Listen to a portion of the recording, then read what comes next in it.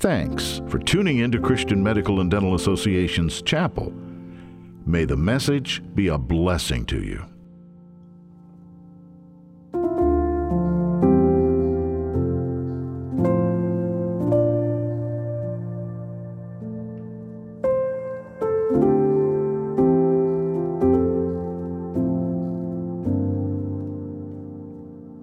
This morning, if you've got your Bibles with you, I'm actually going to read a fairly long passage of Scripture, and it's over in Luke 24, verses 13 through 35.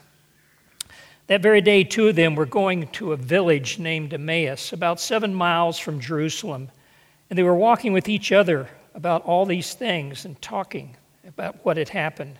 And while they were talking and discussing together, Jesus himself drew near and went with them. But their eyes were kept from recognizing him. And he said to them, "What is this conversation that you are holding with each other as you walk?" And they stood still, looking sad. Then one of them, named Cleopas, answered him, "Are you the only visitor to Jerusalem who does not know the things that have happened here in these days?" And he said to them, "What things?" And they said to him, "Concerning Jesus of Nazareth, a man who was a prophet, mighty in deed and word before God and all the people, and how our chief priests and rulers delivered him up to be condemned to death and crucified him. But we had hoped that he was the one to redeem Israel. Yes, and besides all this, it is now the 3rd day since these things happened. Moreover, some women of our company amazed us. They were at the tomb early in the morning, and when they did not find his body, they came back saying that they had even seen a vision of angels who said that he was alive. And some of those who were with us went to the tomb and found it just as the women had said, but him they did not see.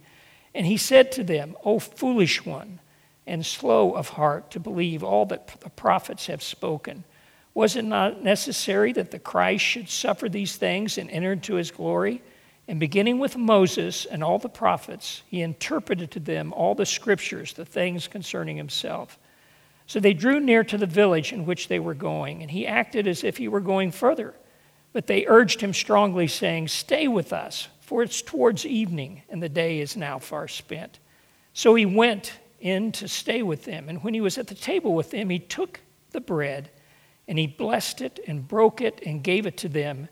And their eyes were opened, and they recognized him, and he vanished from their sight. They each said to each other, "Did not our hearts burn within us while he talked to us on the road, while he opened to us the scriptures?" And they rose that same hour and returned to Jerusalem, and they found the 11. And those who were with them gathered together, saying, "The Lord has risen indeed, and has appeared to Simon." Then they told what had happened on the road and how he was known to them in the breaking of bread. It's a very interesting story. I think a great one as we look towards Easter. Of course, this is the Sunday after the crucifixion and the day that Jesus rose. Have you realized that some of the saddest words that you can think of all begin with D? Disappointment, discouragement, disillusionment, defeat, despondency, depression, and even despair and death.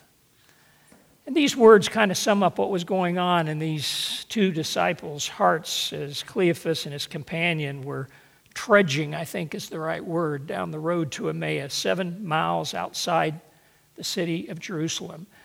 They've been through this whole weekend, and now they're heading home. And things are not good. They're downhearted. They're confused, as the whole band of disciples are. In fact, they had been followers of Christ. We realized that they had known what was going on for quite a bit of time and had been with the disciples after the crucifixion. And like them, they were afraid and they were bewildered over what had happened to Jesus on Good Friday. And they were sad. I mean, all the hopes for what they thought was going to happen, Christ coming to take over the whole country of Israel and take them back to a position of power and throw off the Romans and all the things that they might believe might have happened. Instead, he had had a horrible death. the worst that you can imagine and the worst that they could do at that time. Cruel, degrading.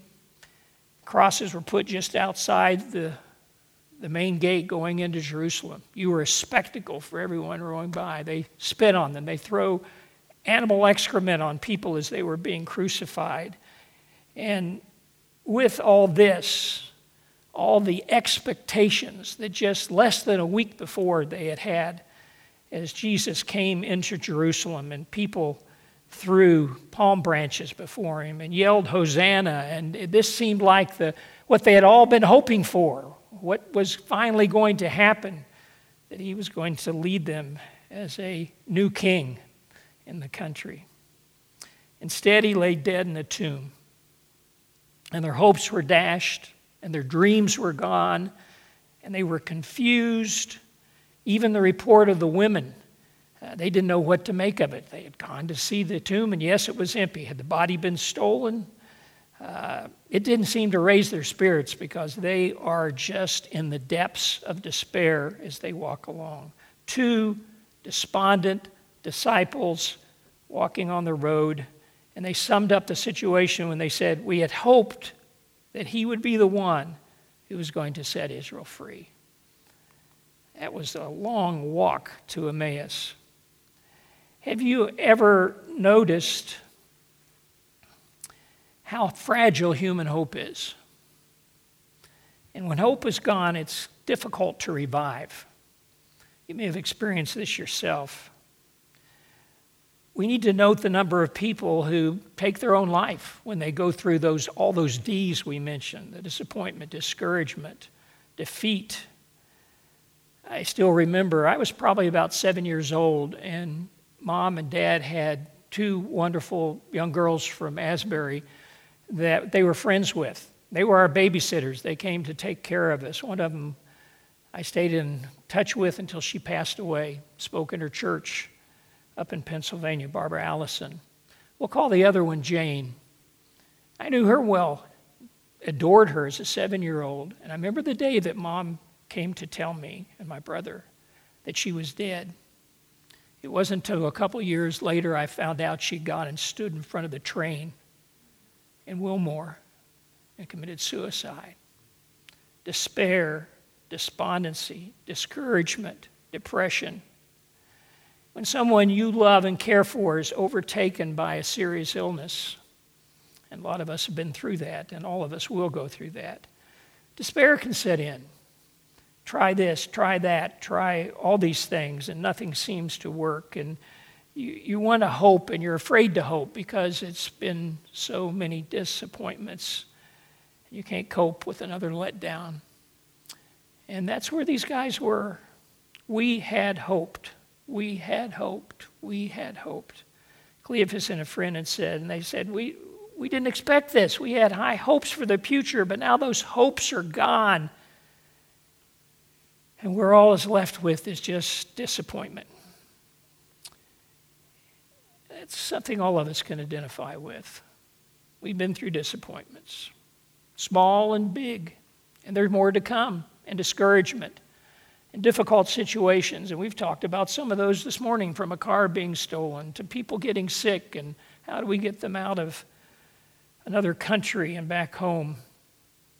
I remember as a senior in high school, at Hampton-Bowes Academy, the tradition was that there was a debate every year, and it was the juniors against the seniors, and the teachers picked two people from each class, and you were the debaters. I was picked as a junior, and the juniors always lost, and we did.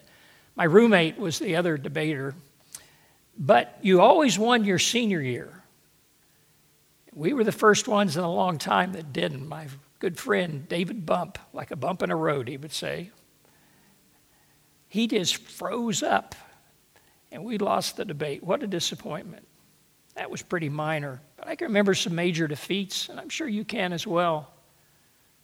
I remember the day that Connie Ojiambo, who was from Uganda, and she was the head nurse at our hospital at Tenwick, and she came and got me and said Fred, her husband, who worked in our industrial area, he'd been trained at Sandhurst in England and was in charge of logistics for the Ugandan army, and they fled from Idi Amin, and he was managing our industrial area, as we called it, where all the work stuff was done to support the hospital.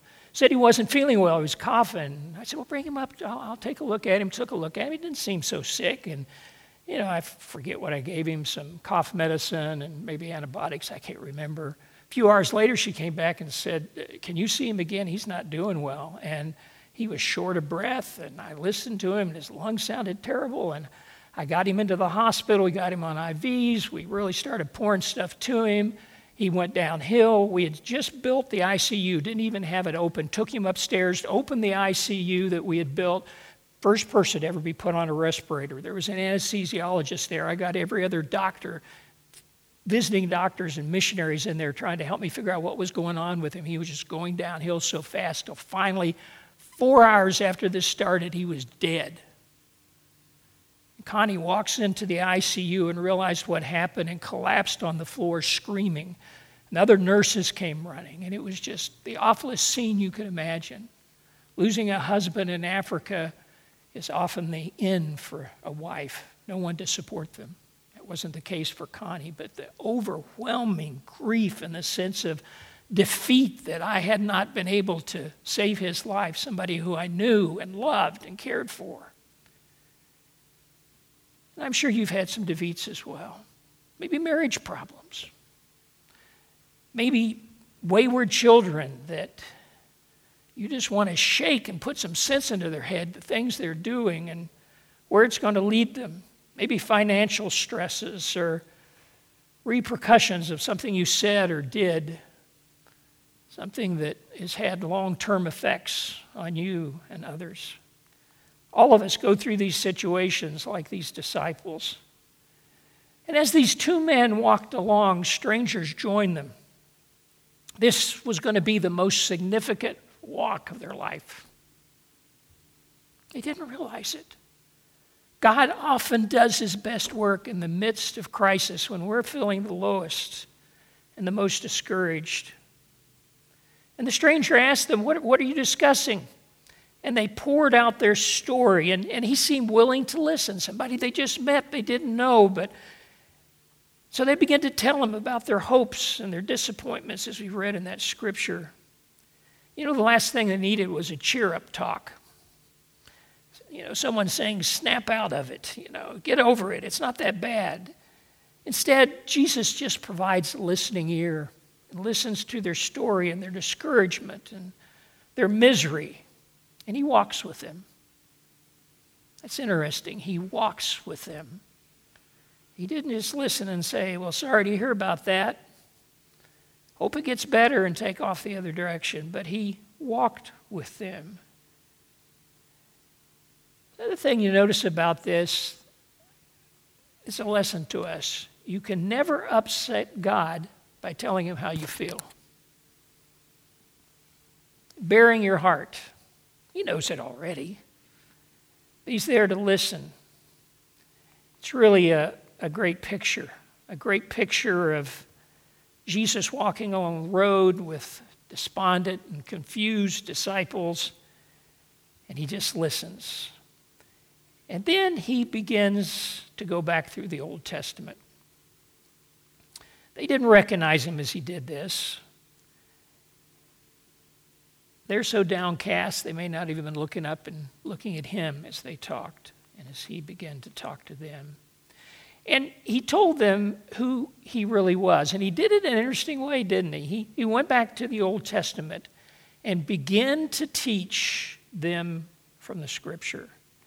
Jesus explained to them what he said about himself in all the Scriptures, beginning with the books of Moses and the writings of the old prophet. He told them who he was.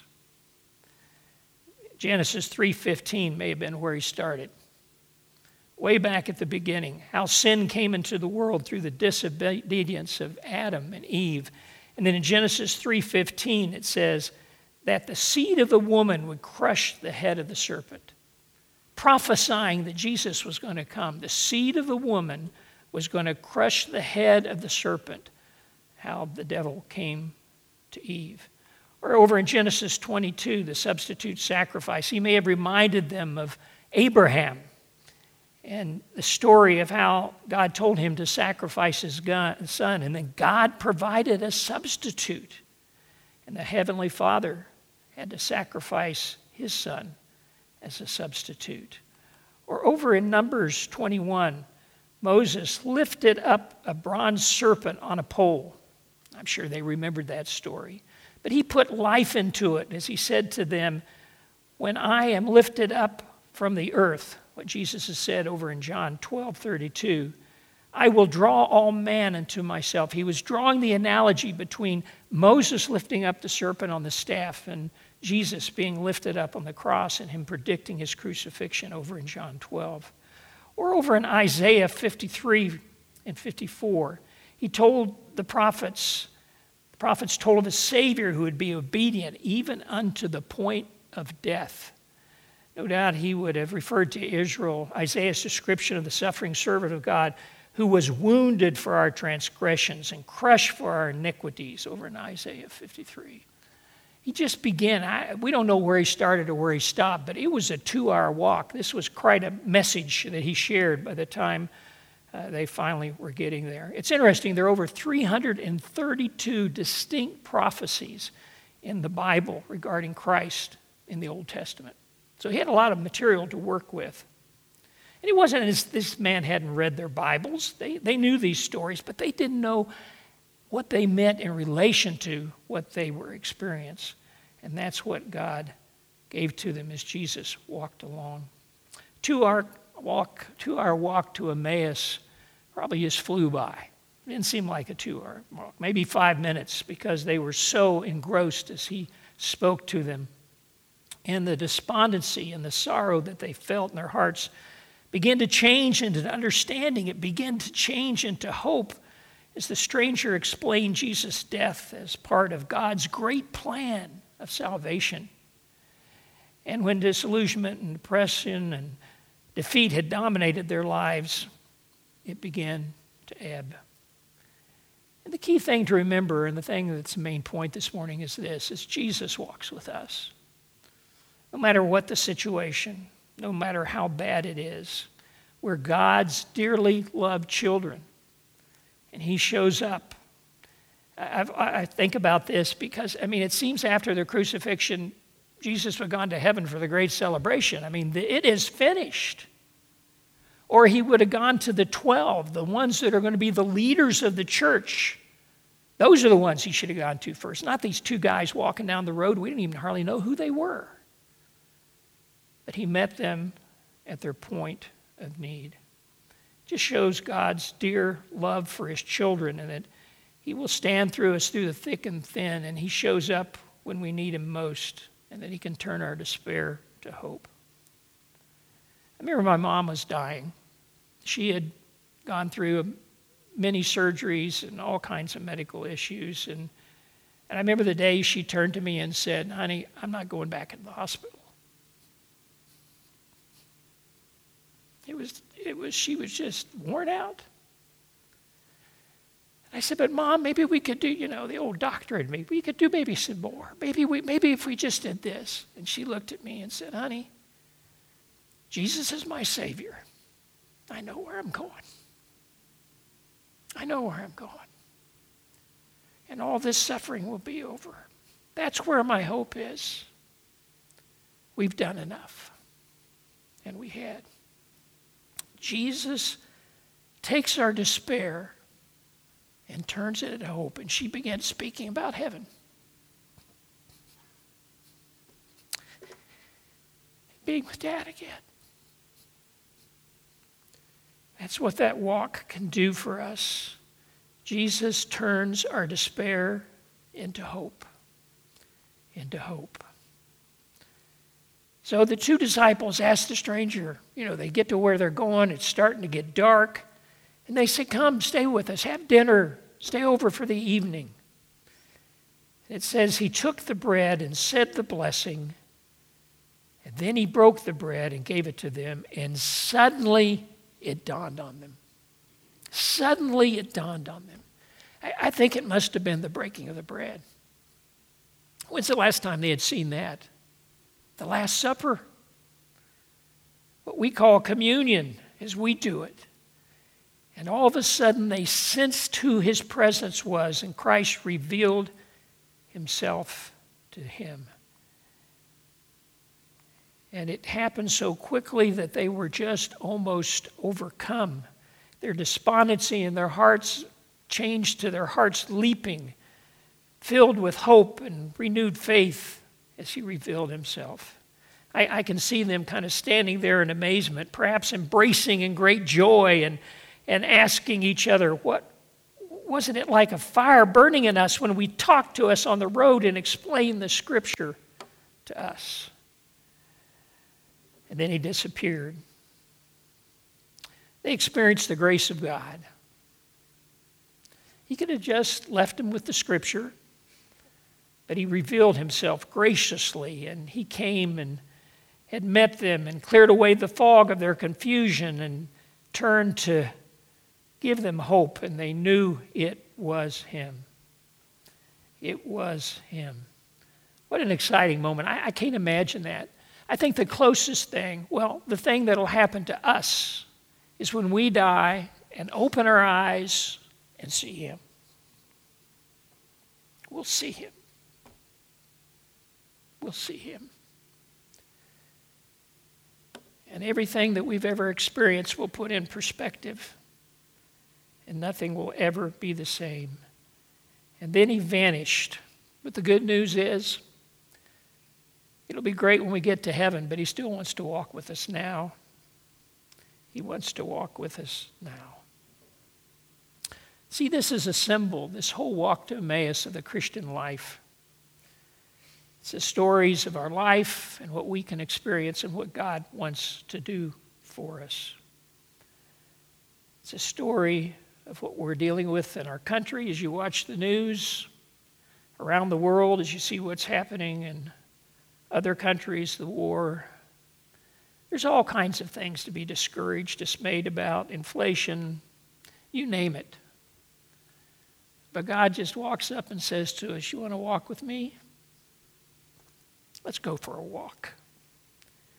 And I'll turn your disappointment, your doubt, your disillusionment, your defeat, your discouragement, your despondency, your depression, even your despair. You don't walk alone. I walk with you. When I was dealing with my dad dying, it was a very difficult time for me. We were in Kenya. He was in a coma in the States. He lived for 2 weeks after he got malaria. And it was just a really tough time. At work, it was actually good when I went up to the hospital because I had my mind on other things. But when I came home in the evening, I was just almost overwhelmed. I wanted to be with him. I wanted to be there. He was my close friend as well as my dad, my encouragement, my role model. It's a difficult time. And at night, I'd go home and pull out, back in those days, cassettes and listen to hymns. That was where the encouragement was. And there were two that particularly ministered to me in the garden. Good Easter hymn, but I was listening to it back then. Those two verses where it says, he speaks and the sound of his voice is so sweet the birds hush their singing. And the melody that he gave to me within my heart is ringing. And he walks with me. And he talks with me. And he tells me I am his own. And the joy we share as we tarry there, none other has ever known. And the other one was, what a friend we have in Jesus. What a wonderful hymn. Have we trials and temptations? Is there trouble anywhere? We should never be discouraged. Take it to the Lord in prayer. Can we find a friend so faithful? Who will all our sorrows share? Jesus knows our every weakness. Take it to the Lord in prayer. That's my prayer for you this morning.